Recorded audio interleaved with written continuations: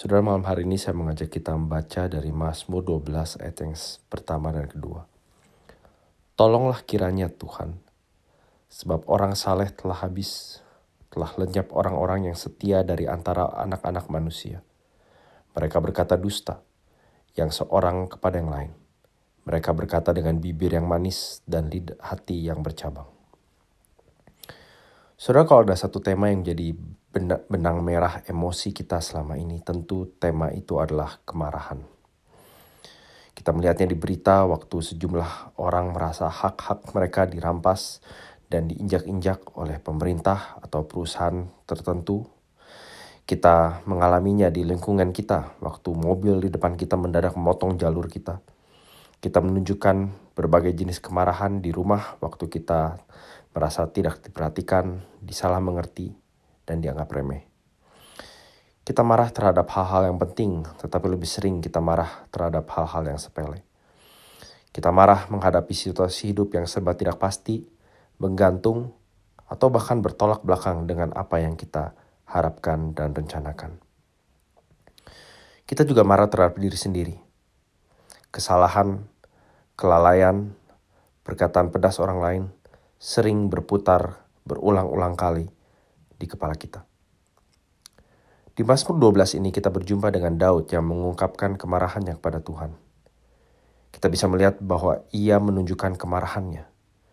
Perhatikan kalimatnya. Tolonglah kiranya Tuhan, sebab orang-orang saleh telah habis, telah lenyap orang-orang yang setia dari antara anak-anak manusia.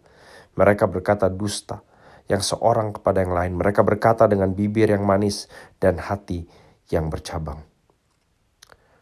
Nah, ada banyak hal yang kita bisa bicarakan tentang kemarahan, tetapi kali ini saya hanya mau menanyakan kepada Anda satu pertanyaan. Pernahkah Anda datang pada Tuhan dengan kemarahan Anda dan berkata, "Tolong aku Tuhan"? Saudara, kapan terakhir kali Anda berdiam diri di hadapan Tuhan dan membawa segala kejengkelan dan kekesalan Anda kepada Dia? Mungkin selama ini yang Anda lakukan adalah memendamnya dengan hobi, hiburan, atau khayalan. Atau Anda melampiaskan kemarahan Anda dengan kata-kata yang menusuk, menghina, dan merendahkan. Mari kita mulai dengan langkah pertama, yaitu berdoa kepada Tuhan. Membagikan keluh kesah kemarahan kita kepadanya. Dan lalu berkata, Tuhan, tolong. Saudara, kita tidak akan bisa menyelesaikan kemarahan kita selama hati kita masih mengeras membatu.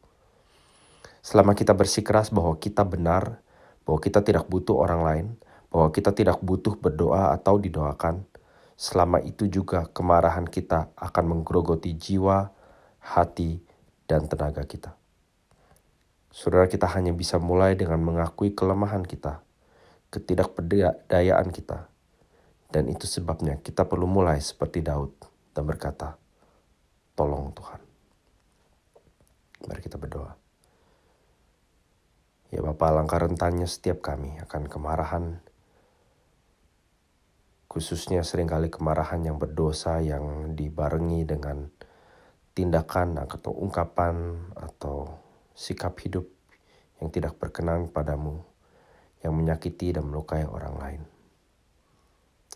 Ampuni kami khususnya karena biasanya kami membiarkan kemarahan-kemarahan kami berlalu begitu saja. Dan betapa jarangnya kami datang padamu dan berkata kepadamu, tolong kami Tuhan, tolong aku Tuhan. Bapak, tolong kami khususnya di masa-masa pandemi yang penuh ketidakpastian, perubahan situasi, ketidakstabilan. Kami menyadari betapa mudah kami tergoda untuk marah akan banyak hal.